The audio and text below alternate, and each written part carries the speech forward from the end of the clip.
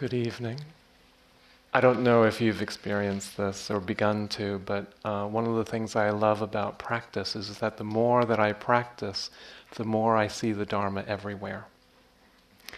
And so sometimes I quote from Broadway show tunes, because musicals are a spiritual practice to gay men.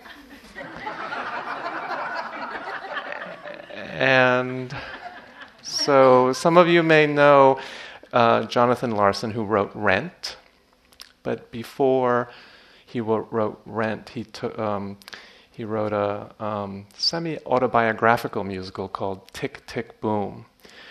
And there are two lines that as soon as I heard them, I said, Dharma. And so the two lines are, why do we seek ecstasy in all the wrong places? Why is it hard to see that heaven can have simpler faces? And I remember when I heard those lines, that it actually reminded me in my twisted sort of way of the Buddha's life. That the Buddha also sought freedom and ecstasy in all the wrong places before he came to the path that he began to offer us. It is representative in terms of the metaphor of the Buddha's life that he went from the extremes of this these opulent pleasures and having every need fulfilled, every desire fulfilled in his first 20, 25 years of his life, living in these palaces in which it is said that the beds in the rooms were as large as this room. And then going into homelessness with the desire to search for freedom, and going into 6 years of this extreme ascetic practice, going to the exact opposite extreme. And that his passage through his own spiritual journey was buffeted between these extremes of pleasure and asceticism.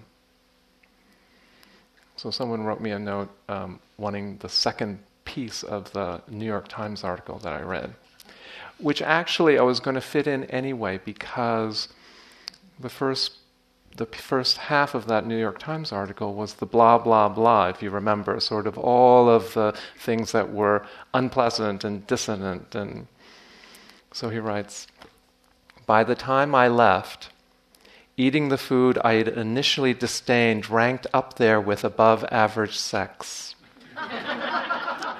I'm not exaggerating by much. When I first got there, I didn't understand why some people were closing their eyes while eating. By the end of the retreat, I was closing mine. I wasn't just living in the moment, I was luxuriating in it. Also, my view of weeds changed. There's a kind of weed that I had spent years killing, sometimes manually, sometimes with chemicals. On a walk one day, I looked down at one of those weeds, and it looked as beautiful as any other plant. Why had I so harshly judged an innocent plant? If this sounds crazy to you, you should hear how crazy it sounds to me. And as long as we're on the subject of crazy, there was my moment of bonding with a lizard. I looked at this lizard and watched it react to local stimuli and thought, I'm in the same boat as that lizard. Born without being asked to be born, trying to make sense of things, and far from getting the whole picture. And the crazy part, I kind of loved that lizard a little bit.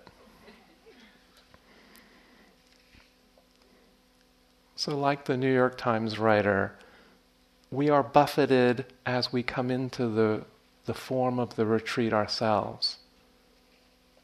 The things that we like, the things that we don't like, the sadness, the happiness, the agitation in the sittings, the calm sittings. And as we continue to practice, we literally follow the Buddha's footsteps and his journey to that Bodhi tree to explore what really leads to freedom? What really leads to happiness? Is it the pleasure? Is it the pain? And whether or not we have an explicit practice of equanimity, which is the main focus of tonight's talk, equanimity is practicing us. It's in the nature of the container of the retreat, really to stretch and hold all of our experiences. So the invitation is to use this form, to use this experience, to use the last remaining days, to use the practice, the talks, the meditations, in order to internalize this experience of holding anything that arises. Because all the conditions have tried to be offered to you to create that ability.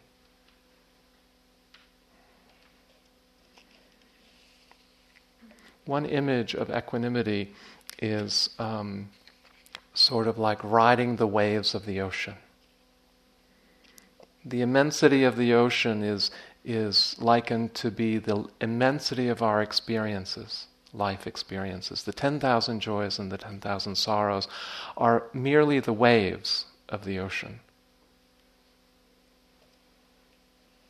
And so, like the waves of the ocean are not the ocean itself, so too the joys and the sorrows are not the totality of our lives. We are so much more than just the waves. And so there are times in which there are a lot of waves, and they can be very overwhelming, and then there's the calm, there's the peace. Can we be with all of that experience? We really quickly see these waves come up, whether it's the tranquility of some of our sittings, or the focus in the walking practice. And then the very next sitting, there's really strong emotions that arise, whether it's anger, or whether it's a memory, or whether someone butted in front of you in line at dinner, and there was a charge. These energies often are called the hindrances, which I know have been mentioned earlier in the retreat. The energies of desire and aversion, the energies of restlessness, and then the opposite, the sleepiness or the sloth and the torpor, and the energy of skeptical doubt. So really to see if it's possible to, as these energies arise, to simply feel them as energies, as opposed to pieces of ourselves. Feeling the energies in the body first. That's the invitation. And seeing if there is just like the breath, when it arises, what is the length of this energy? And just watching it as it begins to change. Sayadaw U Tejaniya, who is one of the newer Burmese teachers that's coming to the West, has a phrase of making friends with these energies, making friends with the hindrances, as opposed to being frustrated, being judgmental of ourselves, of the energies themselves, that they shouldn't be here. He invites us really to get to know them. And in the getting to know them is simply meeting them with mindfulness. It's not a searching, it's not an analytical process of getting to know. It's simply meeting them and seeing what they are.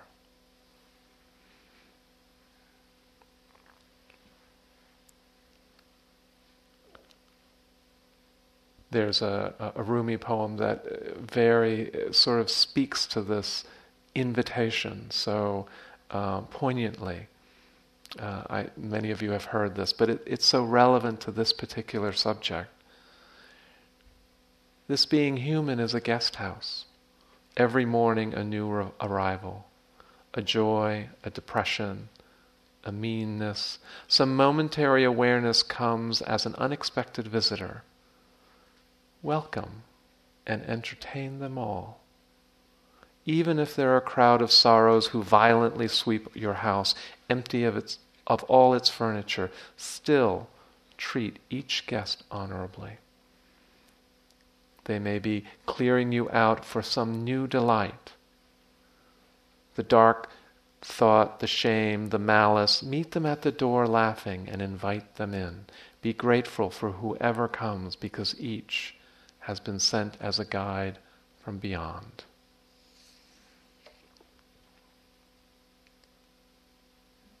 So another aspect that is helpful when these energies that seem like obstacles, that seem like things that are impeding the actual mindfulness practice, is that sense of dimensionality that I alluded to in one of the question and answer periods.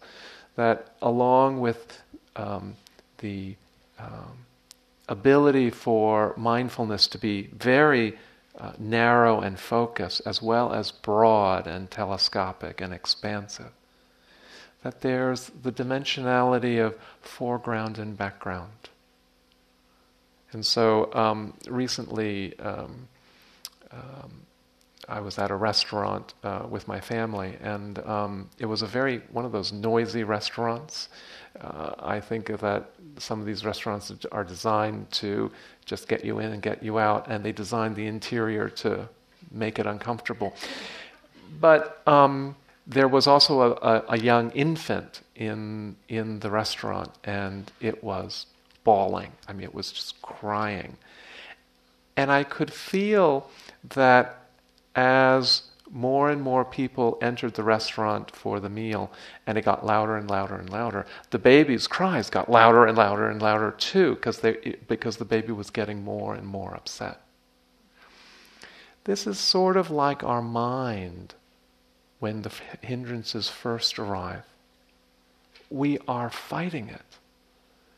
But what I noticed about the restaurant is that the adults were still having their conversations. The noise had gone into the background of their consciousness. It wasn't eliminated. They didn't get rid of the noise. The reality of what was arising still was arising, and yet their ability to pay attention and focus on the conversation in the foreground was not within the infant's capability. So we begin, as we mature into our mindfulness, to be able to play with this foreground, background, even when things that we might consider to be disturbing or unpleasant arise. It's not about getting rid of thoughts. It's not about getting rid of the hindrances. It's simply about navigating them skillfully. And part of that ability to hold all of your experience, including the hindrances, is this evenness of mind that equanimity invites us into. That's one of the definitions. An evenness, this balance. Upekkha is the Pali word for equanimity, which can also mean to look patiently at. Look patiently at. So as our lives get bounced around, as your meditation gets bounced around between the 10,000 joys and the 10,000 sorrows, it's as we vibrate between these experiences, we have a sense, as we become more and more aware of this, that there is something that is possible to hold all of it. And so this balancing is not unlike riding a bicycle. You first get on the bike and you fall down. And you get on the bike a second time and you fall down again. But eventually, you are kind of riding the bicycle, but are you ever really balanced? But are you always making these micro adjustments in terms of creating this thing that we call balance? We're always going back and forth. There's always movement. Jesse Jackson says, you may not be responsible for getting knocked down, but you certainly are responsible for getting back up. So that's the balance of our life, just trying to get back into that awareness of the larger picture that can hold all of our experience.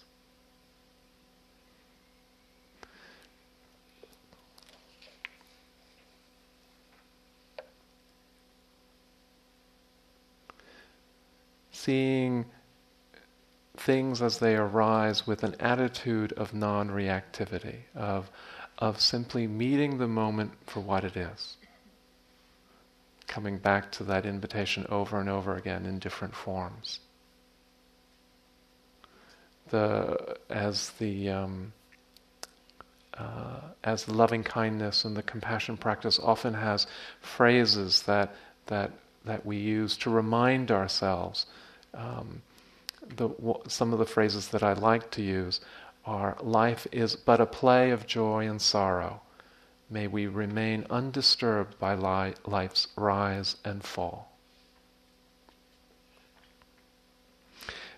But our culture, our larger sort of milieu that we live in, is so conditioned to living in extremes. There is a clothing store in San Francisco that last year had a banner emblazoned over their windows, their window display, and it said, "Moderation kills the spirit."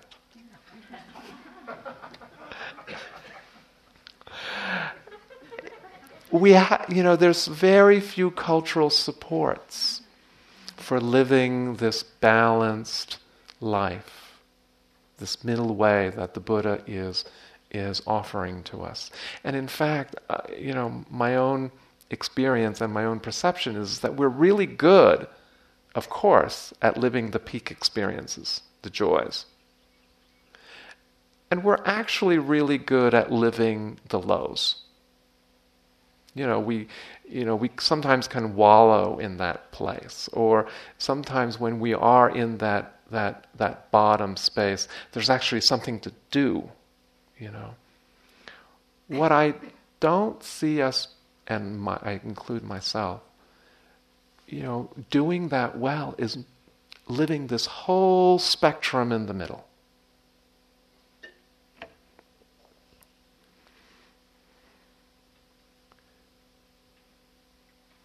When we live in the highs or the lows, what gets conditioned is what sometimes is called all or nothing thinking. It's one way or the other. And this came up in an interesting way in one of the group meetings, because one of the practitioners was talking about working really or exerting a lot of effort in the meditation. And when they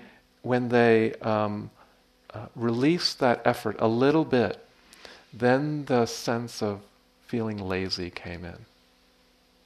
That unless there was a huge amount of effort being exerted, then they felt lazy. Whereas actually there's a whole spectrum in between those two experiences. And if it's only one or the other, it really limits as to how to move through these experiences.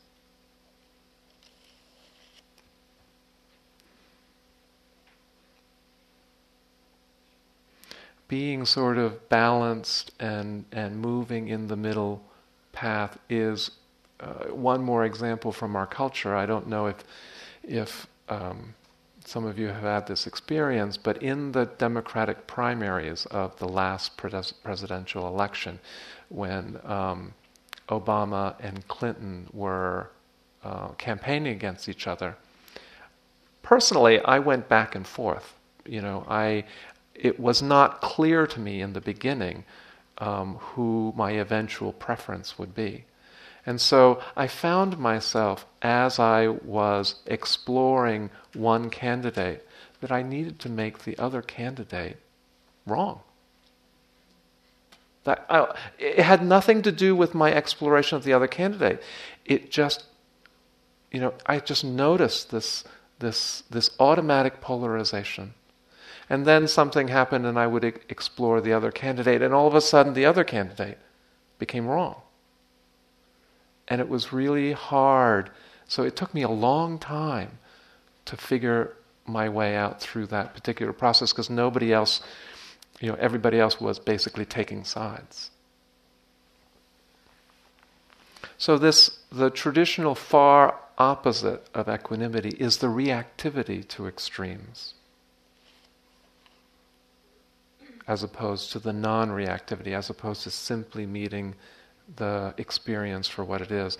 And this is where that practice of Vedana that some of us had mentioned earlier in the retreat, the noticing the pleasant, unpleasant, or neutral characteristics of any experience that arises.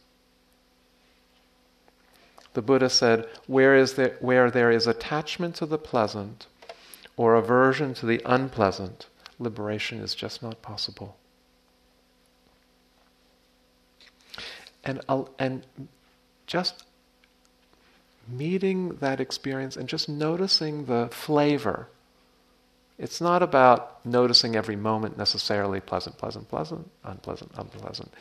It's really just noticing the flavor of what's arising, and that gives you a little bit of space, because the mind usually, as we've said before, will push away unpleasant experiences automatically, or want more of pleasant experiences. And with neutral experiences, we just don't even have any consciousness. We get bored. The mind falls away.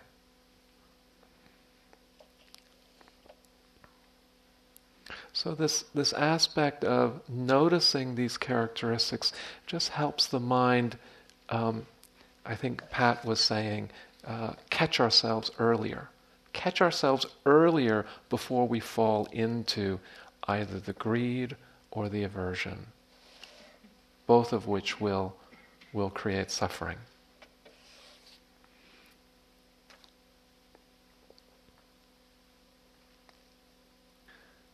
So this reactivity to extremes and this inability to stay in this middle range of experience, which the Buddha called contentment.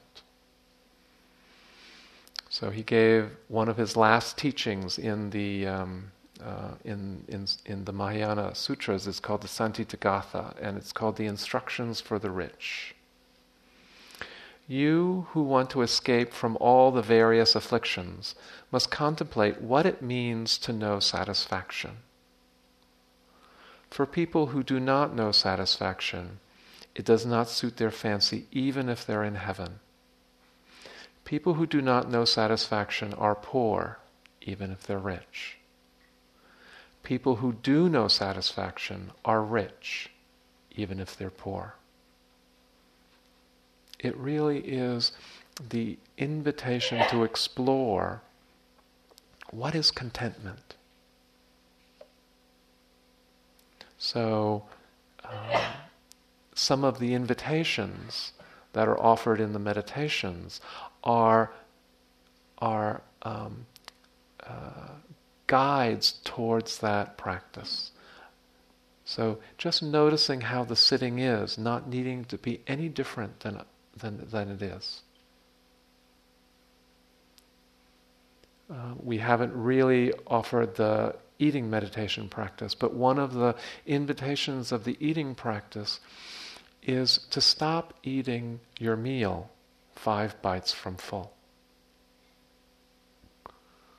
Well, that's interesting. How do you do that? You can only do that when you're aware. When you're aware that I'm approaching that place. Because our usual behavior is to eat way beyond 5 bites from full. Right? So, at what point in time are your needs met? As opposed to acting out what you want. There's a difference between the level of need versus our levels of want. And so 5 bites from full, you know that you're not going to starve. You have everything that you need. And it's that interesting exploration of the difference between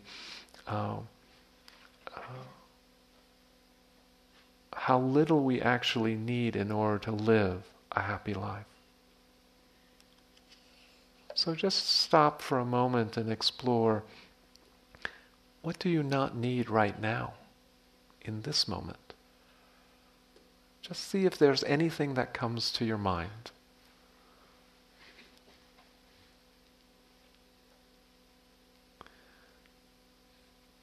And then the inquiry is, how deeply can we live into this teaching?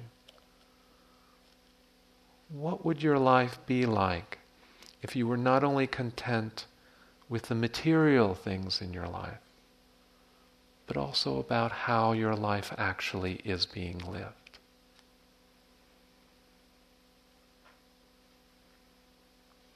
What would your life look like if all of who you are is completely good enough, sufficient, and content in this moment? We have so many core issues, both personally and culturally, around not feeling good enough, about not looking good enough, about not doing good enough in the world in our work, about not being good enough in the world. All this wanting more and more and more. Can we really be content where our life is?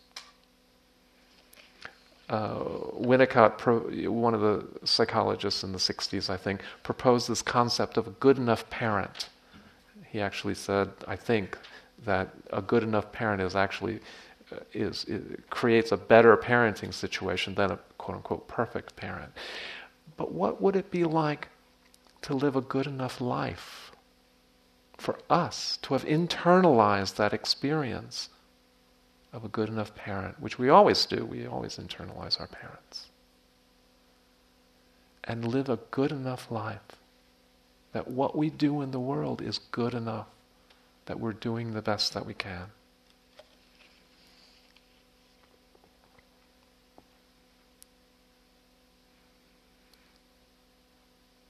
So when that feeling or that exploration of contentment arises, the invitation is really to feel it, really to get to know it.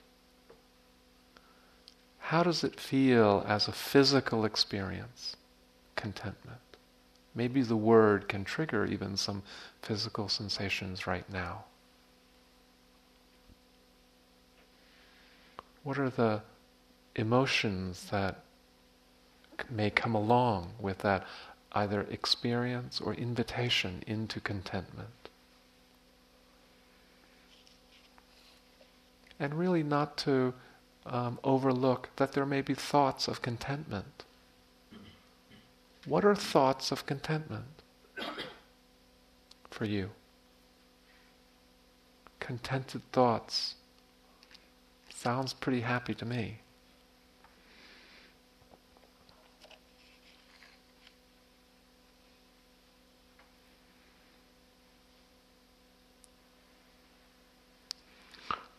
So contentment helps us stay in this middle ground between these extremes, between feeling that we're completely not sufficient or adequate, or in the type 8 mode of needing to be someone that we're not.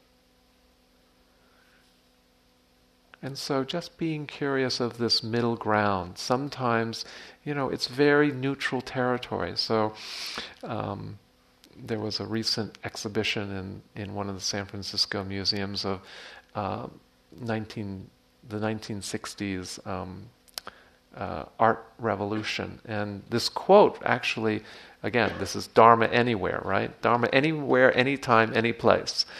And it's a quote from Andy Warhol that I thought was so interesting to explore. He says, because he's the guy that did all the Campbell soup cans and the repetition of Jackie Onassis's face and Elizabeth Taylor's, portrait in these large canvases. He says, I've been quoted a lot as saying, I like boring things because of the repetition. But that doesn't mean I'm bored by them. Because the more you look at the same thing, the more the meaning goes away and the better and emptier you feel. I think that's a fascinating invitation into that experience of what we would normally consider neutral or boring.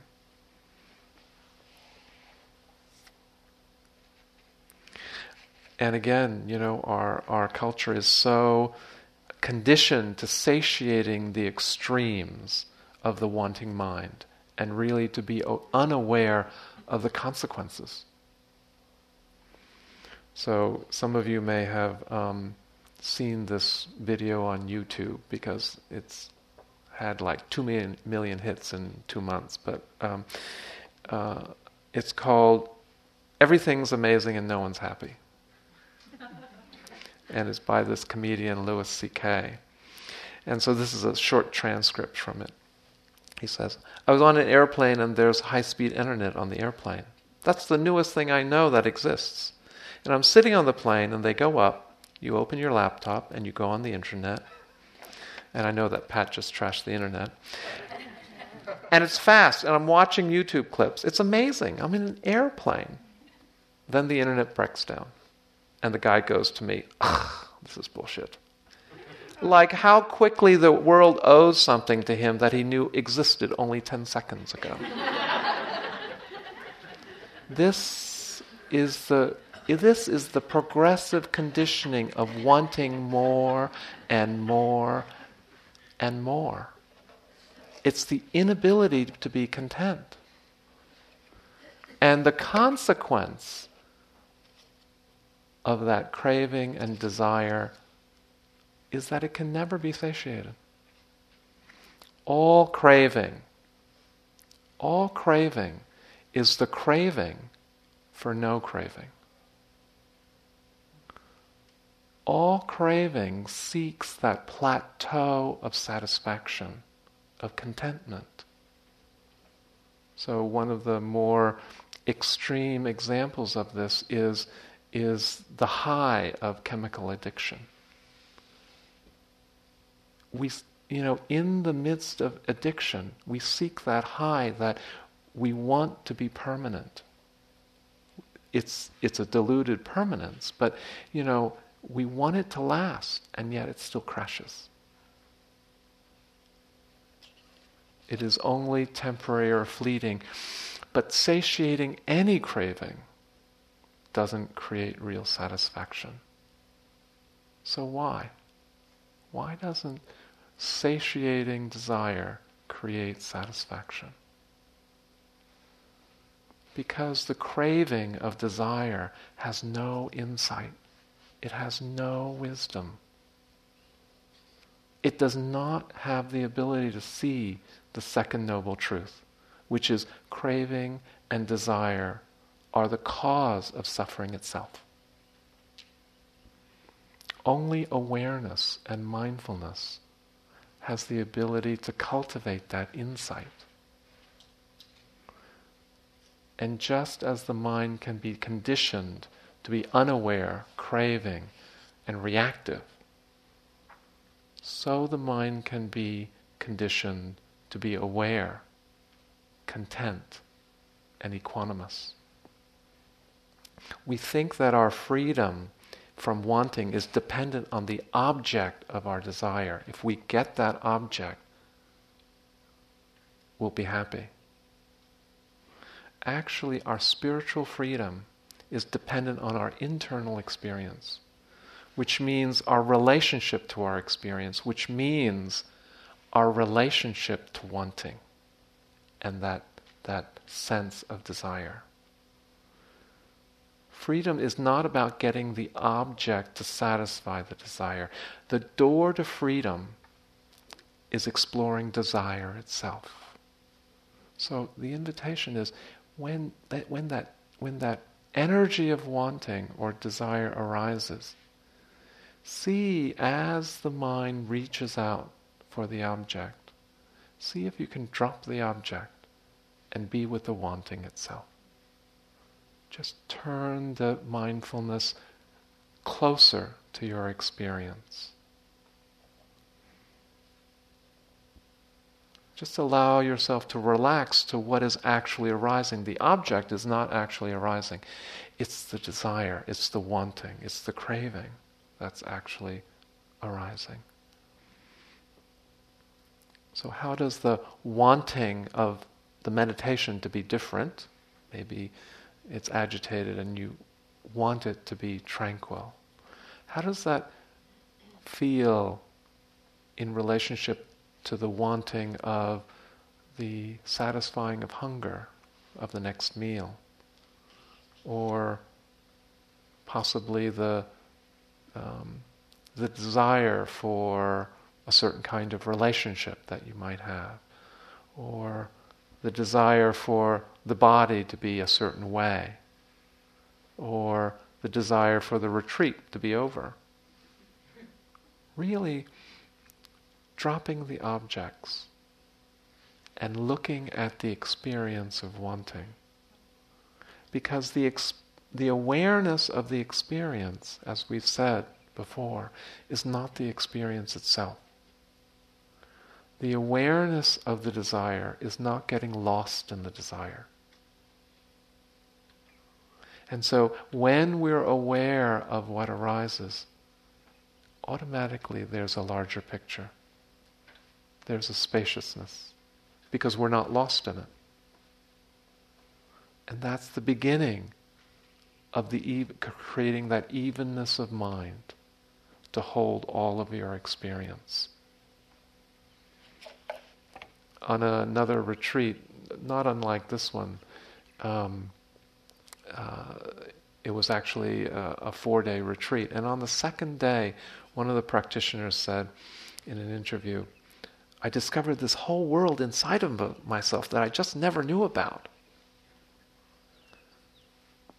That whole world that arises that we just never knew about, that we didn't see or took for granted, that's a whole world that can hold all of our experience with kindness, with this evenness of mind.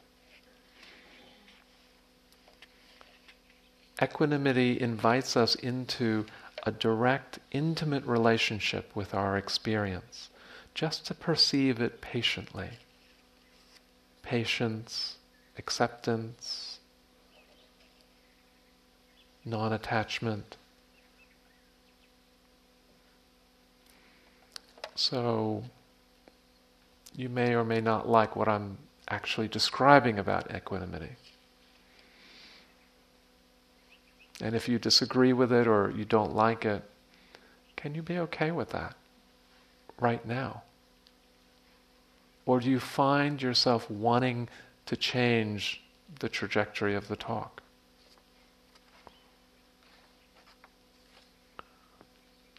Just sitting with discomfort begins to break the cycle of suffering.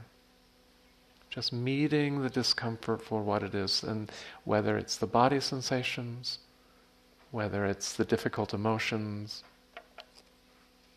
Sitting with discomfort is such a worthwhile practice if it's done with compassion and kindness, which is inherently in the mindfulness practice.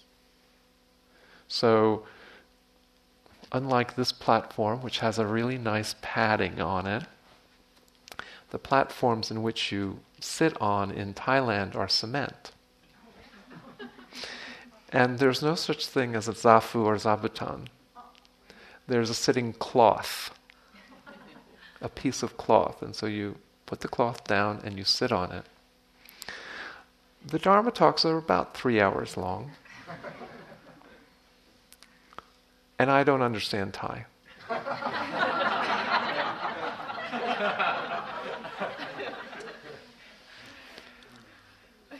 Sitting in those Dharma talks was not easy. It was not comfortable. And I know that there was a larger experience that I was receiving. It was a worthwhile practice. So, in our practice here, we have mini versions of that. The noise in the room. Do we want the windows open? Do we want them closed?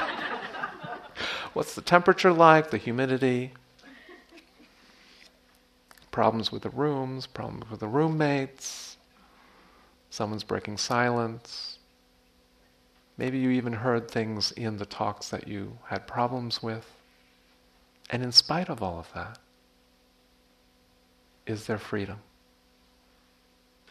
Is there a place of still calmness in the midst of all the swirl, in the midst of even a storm? What are the conditions of your freedom? Are there any prerequisites? And who would you be without those prerequisites? Because there are none. So as I began my practice in different meditation centers, I really didn't see myself reflected as a person of color, as a gay man. And I just sat in those situations, and I really wanted the room to be different. I suffered. I wanted everybody to be like me, which it just wasn't there.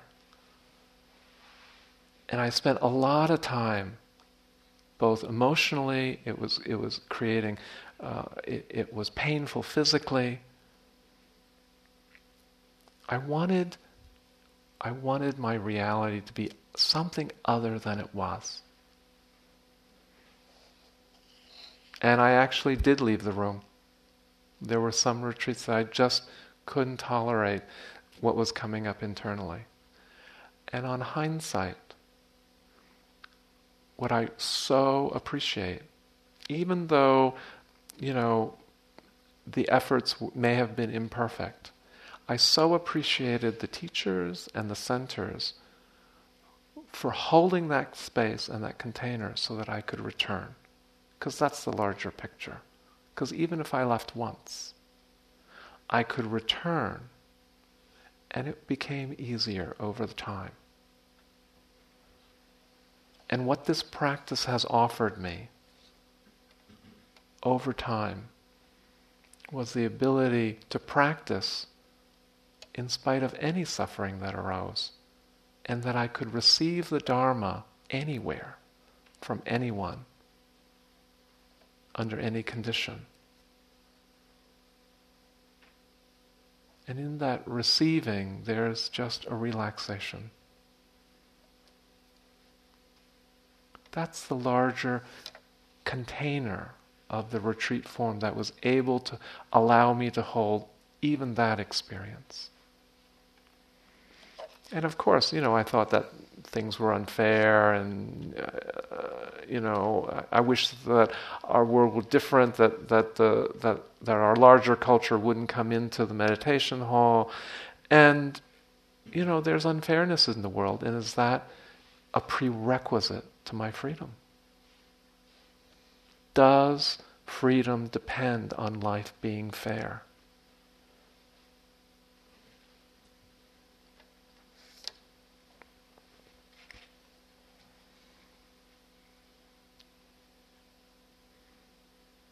This phrase, this sentence, resonates with me over and over again in deeper and deeper levels, that true freedom does not mean being in a place where there is no problem, struggle, or difficulty.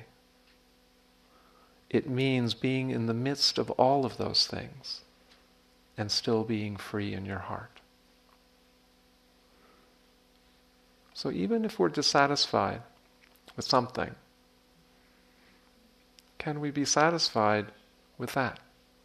Can we be satisfied with either dissatisfaction or satisfaction? Can we ride these waves of the ocean? This practice of not reacting, of not having a preference in this moment.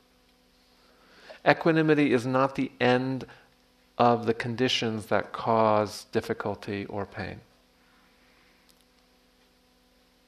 Those conditions actually may take a lot of time to create some change. But in spite of those conditions, there can be and are moments of freedom if our awareness is there. If we are inviting our awareness to be with us. So, the traditional description of the near opposite of equanimity is this experience called indifference or apathy. There's a distance, there's a detachment. So equanimity is the ability to be non-attached but fully engaged. You're living your life. You're not separate from. But the indifference part, there's a separation. There could be a sense of, better than. We have a word that I'm guessing most people in this room have used that expresses this energy of indifference really well. Right? Whatever. It's like totally like ignoring the experience. So, how often does that get used in our conversations? Whatever it is, and you just turn away. So there's this place on the internet called the Urban Dictionary, and I looked up this word whatever, and it gives you colloquial definitions of this use of the word, along with the intonation, sort of that scornful intonation. And so some of the people wrote, it means, I just don't care. Another person wrote, nothing you say or do could make you matter to me. Third person, I am actually upset you are stealing my air.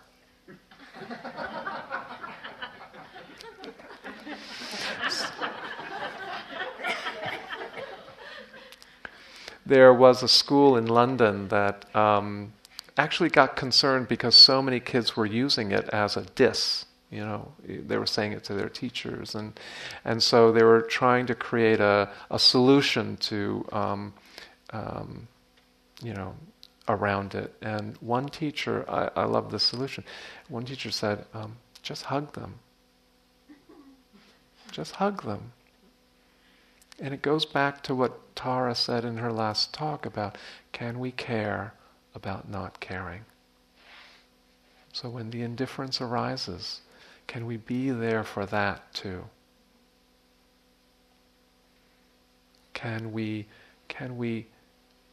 not be attached? Can we be non-attached but fully engaged? We think that when we're not non-attached, that's the same as detachment. And I just want to make that distinction. Because we can pay careful attention, not be caught.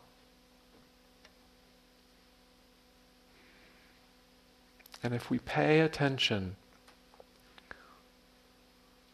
we deeply care to see the truth. to accept the things that we cannot change, the courage to change the things we can, and the wisdom to know the difference. And that's maybe the serenity prayer. That's also equanimity speaking, as the non-reactivity as an activity. And that the activity that emerges from the wisdom and kindness of non-reactivity. Equanimity is not a passive practice. It simply asks us to be patient. As short as life is, it often takes much longer to do the things that need to get done in life. And equanimity allows us to hold that space for that process to unfold. So I have been sort of, it's not unlike a life review, but as I gave you that story around my father's passing, and I've been reviewing aspects of his life that have meaning to me, and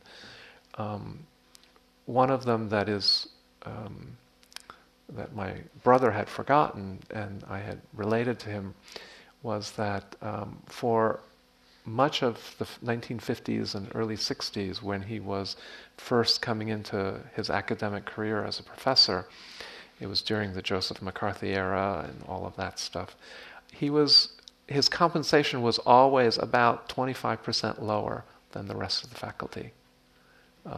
And basically that was due to racial discrimination. And all through that time, it caused him to need to get 2 and 3 jobs in order to, make ends meet for our family. But then he became the department chair. And that's when it changed. That's when he was able to change that policy. I'm not sure that I could have that patience, because I know that in the multicultural work I do, I often don't. But it just is revelatory to me to remember that kind of patience and that kind of ability to hold that space is possible.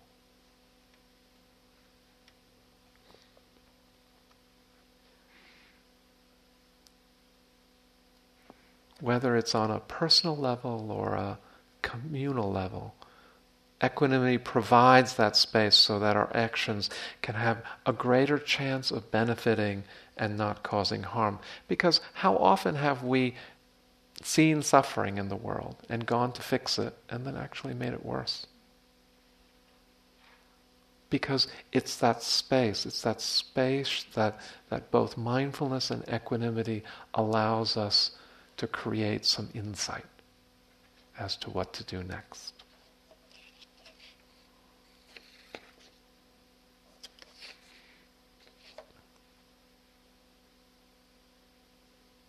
I know that some of you are engaged with sort of the difficult and hard work of social justice and social transformation. And often, the challenge that confronts that work, because it is so difficult and hard, is that often we become difficult and hard. That our hearts become defended and protected.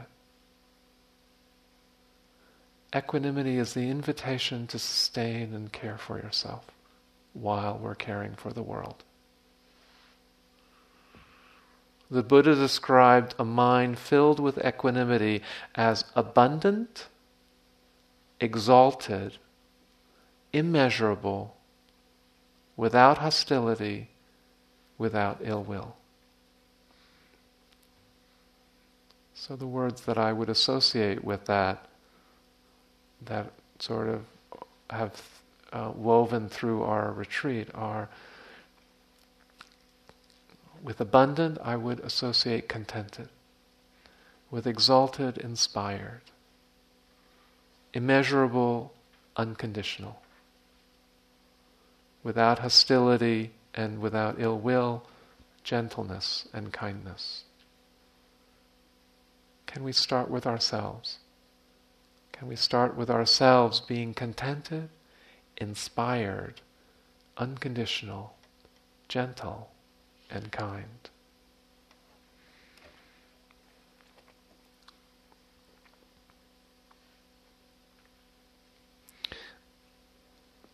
After spending 6 months in Thailand, the last month, I really wanted to visit some of the senior women teachers and monastics because they are under the cultural radar because it's so patriarchal a society and a lineage of practice. And so I sought out Venerable Dhammananda, who was the first fully ordained nun in Thailand. The nuns' order had died out many hundreds, 1,000 years ago, and there are many efforts trying to bring it back into a viable form for women to practice. And she is one of the pioneers as a Thai woman in a culture that just does not support the equality of women. And so I wanted to meet with her because I wanted to learn from her how she met the challenges of this incredibly patriarchal society so that I could also maybe learn how I can deal with my own issues that come up within being in the mainstream culture that's different from my culture of origin. And so I was describing, that kind of multicultural work in the Western culture, and asking her how does she sustain herself, and how does she move through these obstacles. And she said something that I kind of sort of knew, but coming from her, it was really this transmission because I knew what her life experience had been like. She said, "The greater the challenge, the greater the fire. The greater the fire, the greater the purification of the heart." She said that while external liberation may not happen in her lifetime, her internal sense of freedom is not dependent on whether it does or does not happen. That is spaciousness in the fire, an evenness of mind. She doesn't have any expectations of changing that patriarchal system, and yet simply by being who she is, it's changing. And since I've seen her, which was a couple of years ago, there are now several dozen women that have followed her, and it is changing that the face of that practice.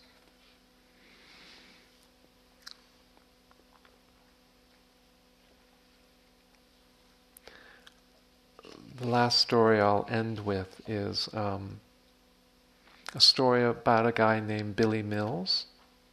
I don't know if any of you are familiar with him. He is an Ogallala Lakota Indian raised on the Pine Ridge Reservation, and as you might imagine, his childhood was in extreme poverty. But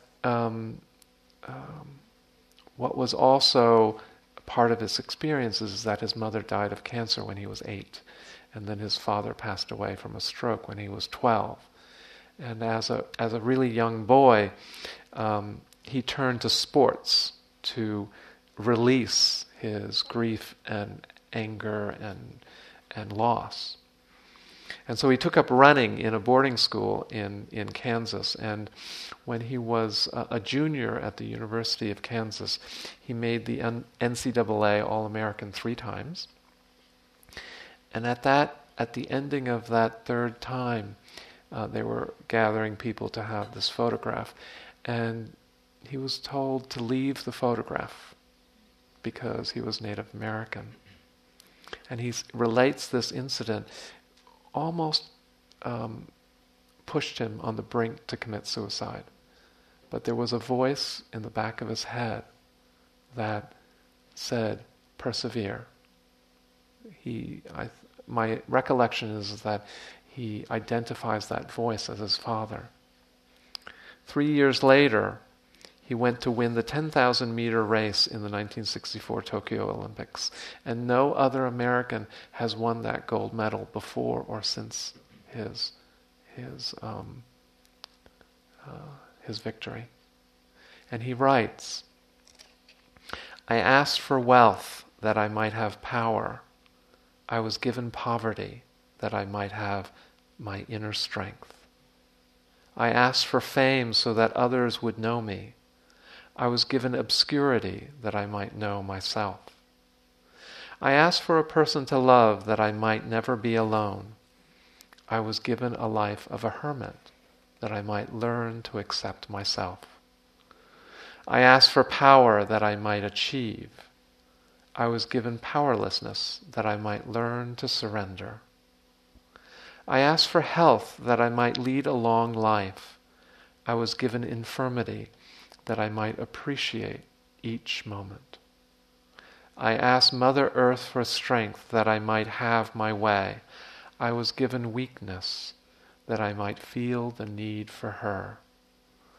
I asked to live happily that I might enjoy life. I was given life that I might live happily. I received nothing I asked for, and yet all my wishes came true. There is freedom in his words, despite any external conditions. Despite external conditions, he has created this beautiful life. And that is true for each of us in this room. Each of us has suffered. Each of us has met the truth of the First Noble Truth. And despite that, we create these beautiful lives. And the more we are aware, the more we are mindful, the more precious this beautiful life becomes. I hope you know, I hope you can feel that simply by being here, you have come so far in your practice of mindfulness and equanimity. And even though you may not feel that, you may not feel that mindful in the moment or equanimous in the moment, you are, because you haven't left. You are allowing all that experience to be held. Pleasant, unpleasant, pleasure, pain, judgment, non-judgment. You're creating a beautiful life here. And that beauty also can be called freedom.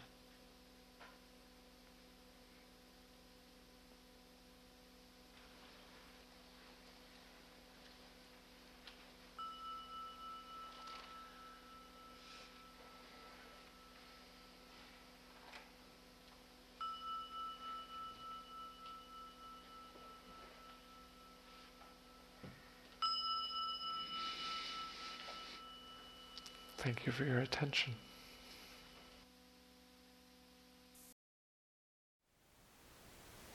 Thank you for listening.